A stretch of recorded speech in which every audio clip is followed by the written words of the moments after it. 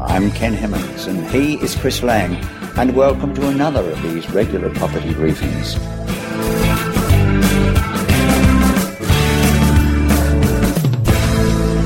Again, a warm welcome to you, Chris. Thanks. I'm happy to be back here with you. If we follow sequence, this episode should be about the final step 9 in your investment formula. But in looking back over earlier episodes, I noticed we have already recorded a two-part segment on stealth marketing. So I thought we might try something a little bit different this week. Sure. That's fine with me. What have you got in mind? Well, rather than simply revisit the same material, I thought you may care to explain to our listeners just how marketing overall has changed over the past decade or so. Yeah, it's interesting, Ken. You know, what people used to do in the 1900s, the latter part of the 1900s, and what has occurred as a progressive change over the past 10 years or so, it means that the dollar you used to spend on marketing and advertising is no longer producing the results that you had come to expect.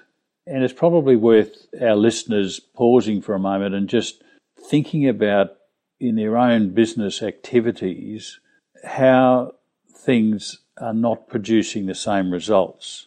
Now, they may engage in some direct mail or even a little PR, but mostly the marketing takes the form of media advertising, where the principal aim is to establish and build a firm's brand. And the method of doing that has really been in the past, to pitch your advertising at the world at large. It's not really highly focused. And your efforts tend to want to interrupt the reader, in other words, or the listener on television. It may be the ads are trying to get your attention as you read the newspaper or magazine. And in essence, the relationship is only one way. In other words, it's you trying to reach them. It's not interactive. And that relates to the selling of your products or your services. And the problem you've got is that once each campaign ends, your desired effect and the impact of what you're trying to do, the message, totally vanishes. Now, what you find is that ad agencies are striving to outcreate one another and probably to win an award at the end of the year at their industry functions. And what in the past has happened is that most advertising people and corporate firms consider advertising, direct mail, public relations to be three totally different activities. And they see them as related, but with different aims and expectations. Now, the sad thing is that by clinging to this traditional approach, they're finding that they no longer seem to be achieving the sort of results they've been used to in the years past.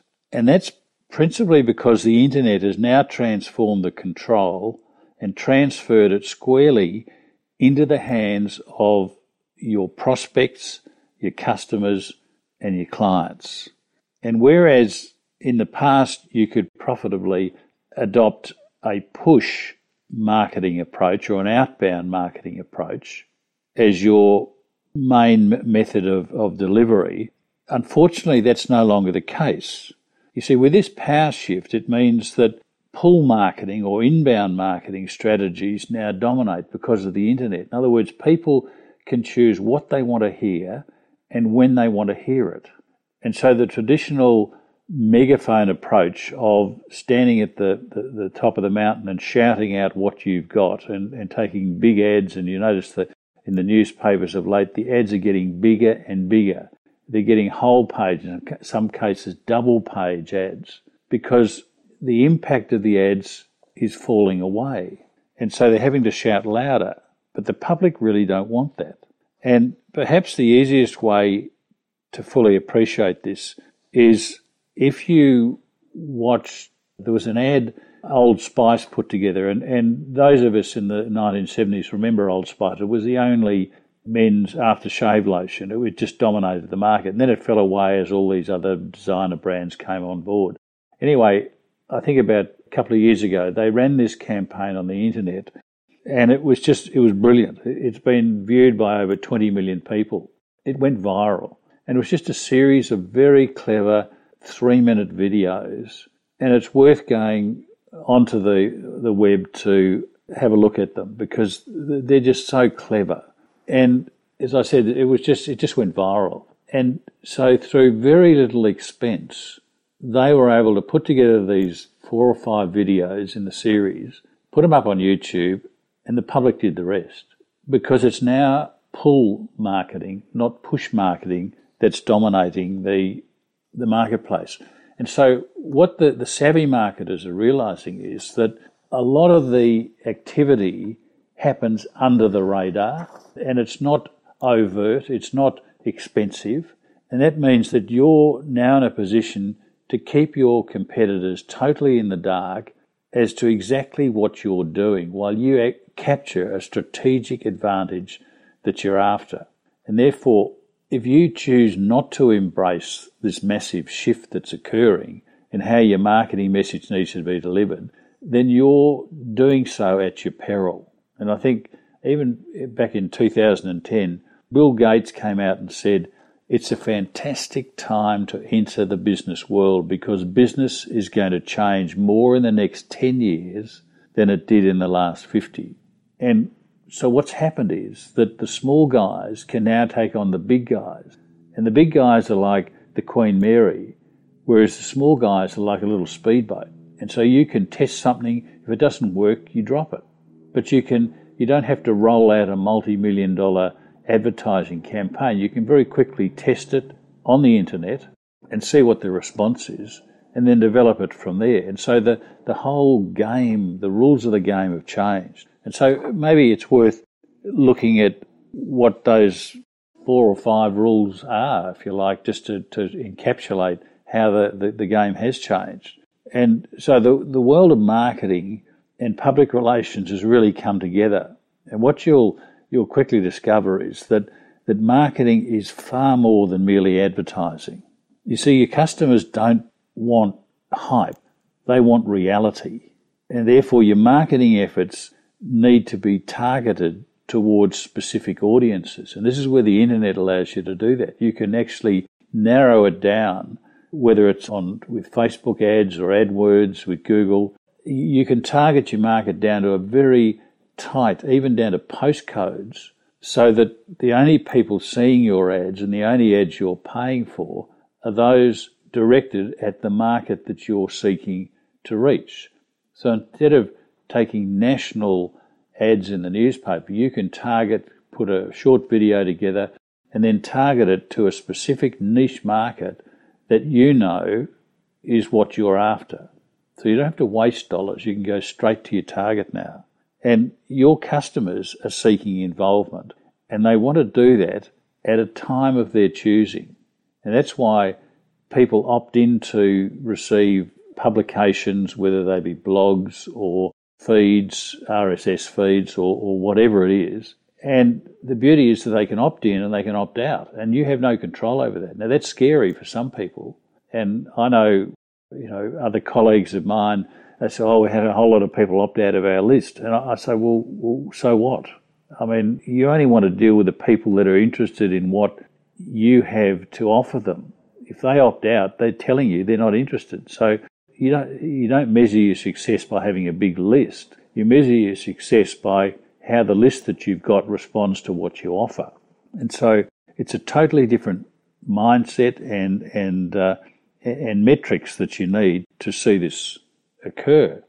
And what you also find is that you only attract and keep customers by using great online content that will genuinely educate them. And you do that primarily through your website. And most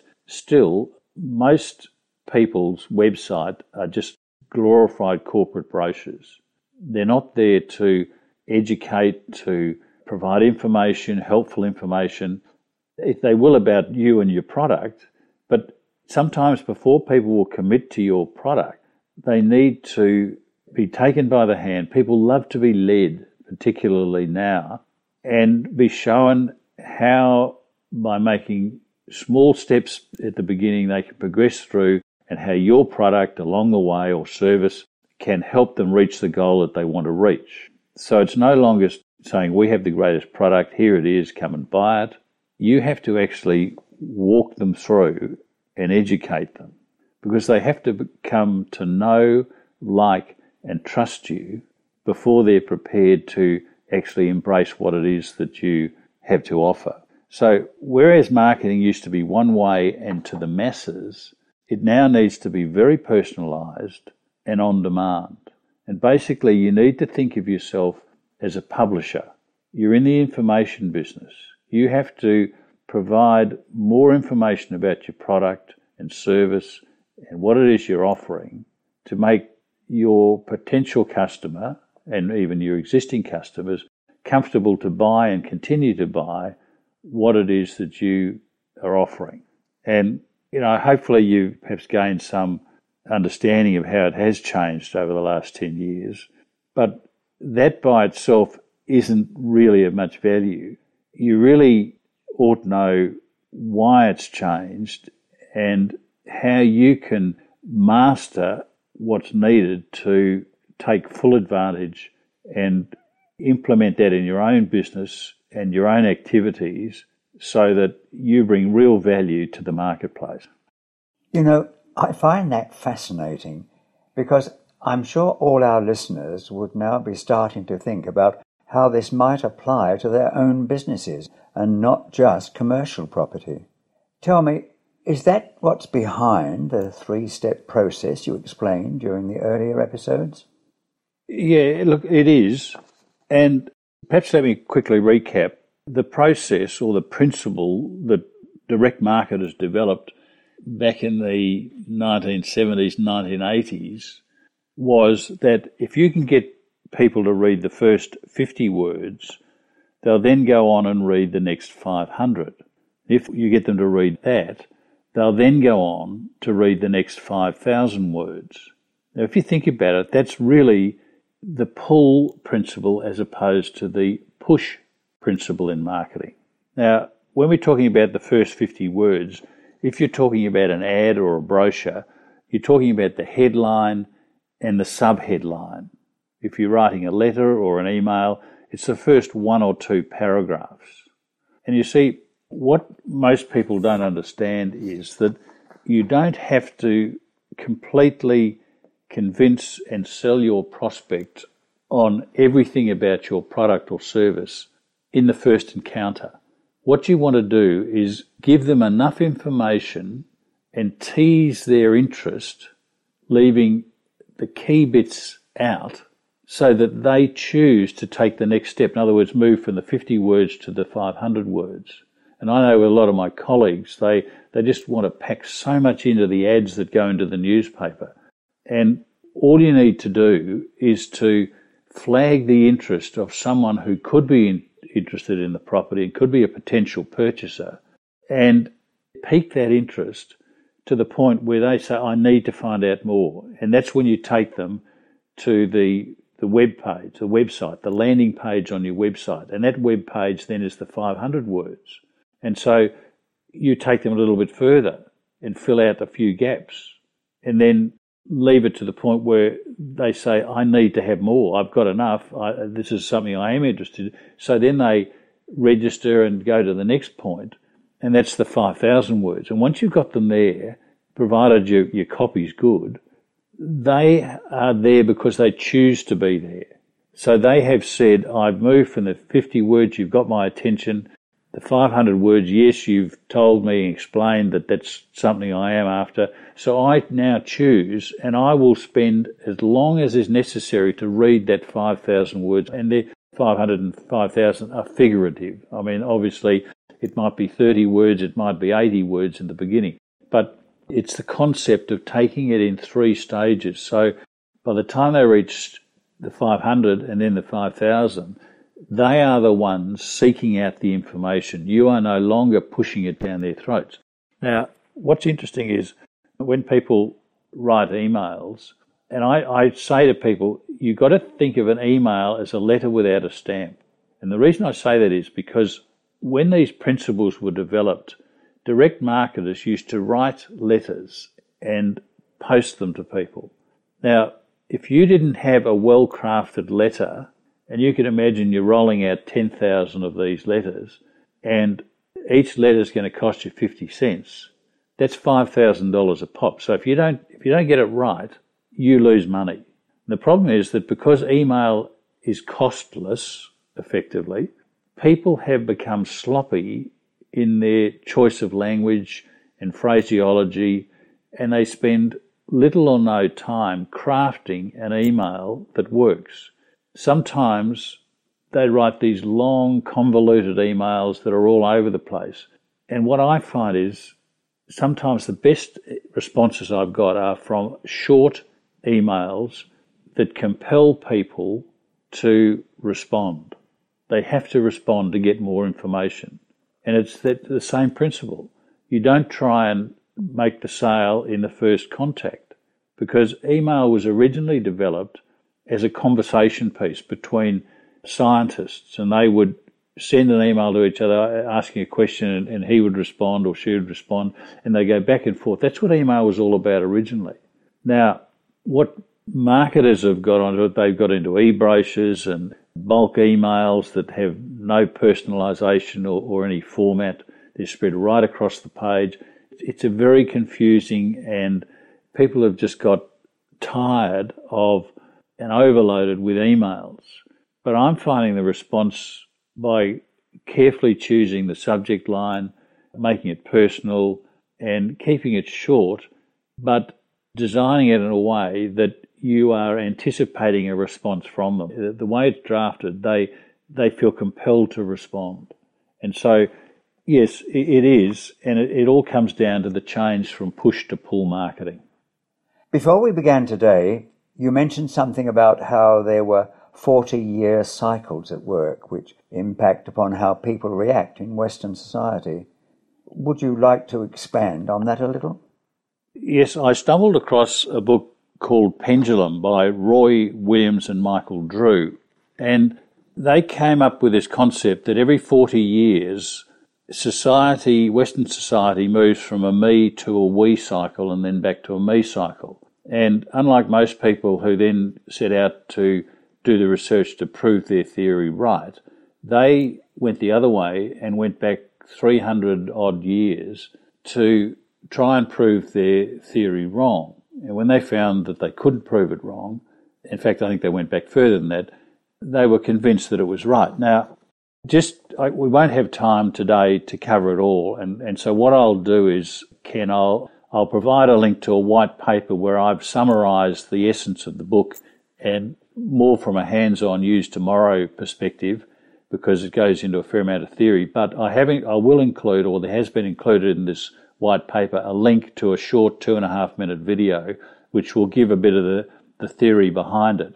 But in essence, these 40-year cycles, and let's look at the most recent ones. There was a we cycle from 1923 to 1963.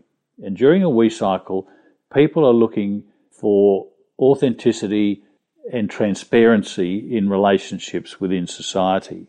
Now, in 1963, it changed to a me cycle, and each cycle is preceded by activities and music and literature leading up to the change.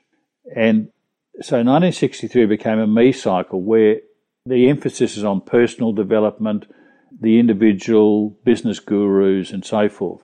And when I talk about the music, if you think back to 1963 or around about that time, in the late 50s, early 60s, there was Chubby Checker was leading the way. And the problem was that, yes, he was a trailblazer, but he was a Negro and wasn't well accepted.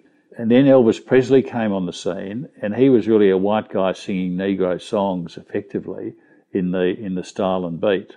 And that was the precursor to the cycle changed in 63. Now, right on the cusp, on the 63, you saw the Beatles emerge. Now, if you remember the very first pictures of the Beatles, they were all dressed, sure they had long hair, but they were dressed in suits and ties. And that's because they were on the cusp of the change from a we cycle to a me cycle. 4 years later, go back and have a look at the record covers of Sgt. Pepper's Lonely Heart Club Band.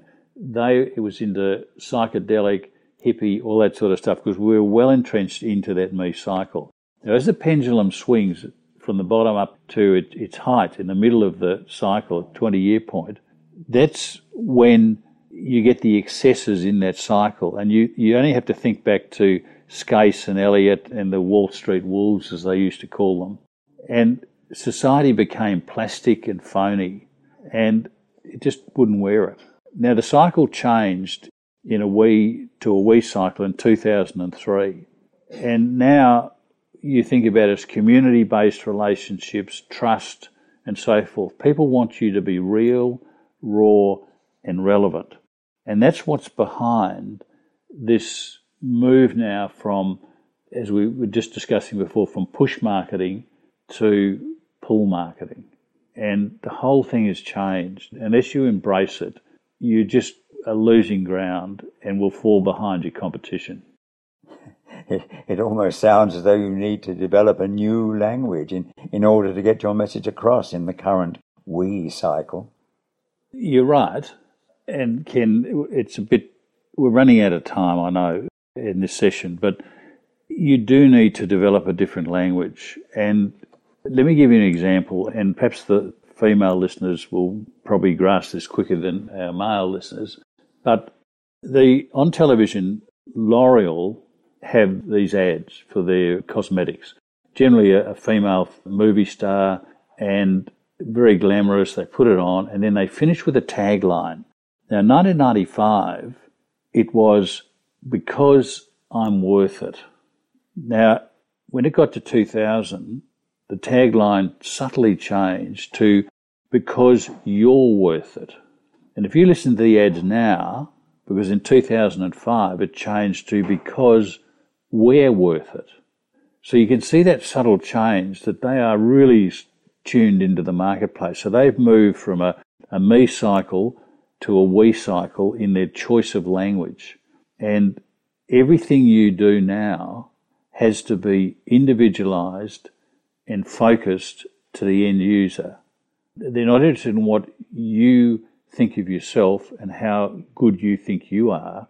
All they want to know is what your product or service will do for them. And so, yes, you're right. The choice of language, and it's like speaking German to a French person. Yes, they might get some of it and they might get the gist of the message, but they're not going to get the subtleties, the nuances, and the emotional impact that you want to get them to do what it is your product or service is designed to have them do. So it is a different language. You've got to learn it. When we started out today, I was half expecting this to be a rather dry session, but it's been quite the opposite. In fact, I suspect our listeners may have gained far more than they had anticipated, and I would encourage them to leave their comments or any further questions they may have below this podcast. Or if you're listening on your iPhone, simply go to propertybriefings.com, episode 26, and leave your comments there.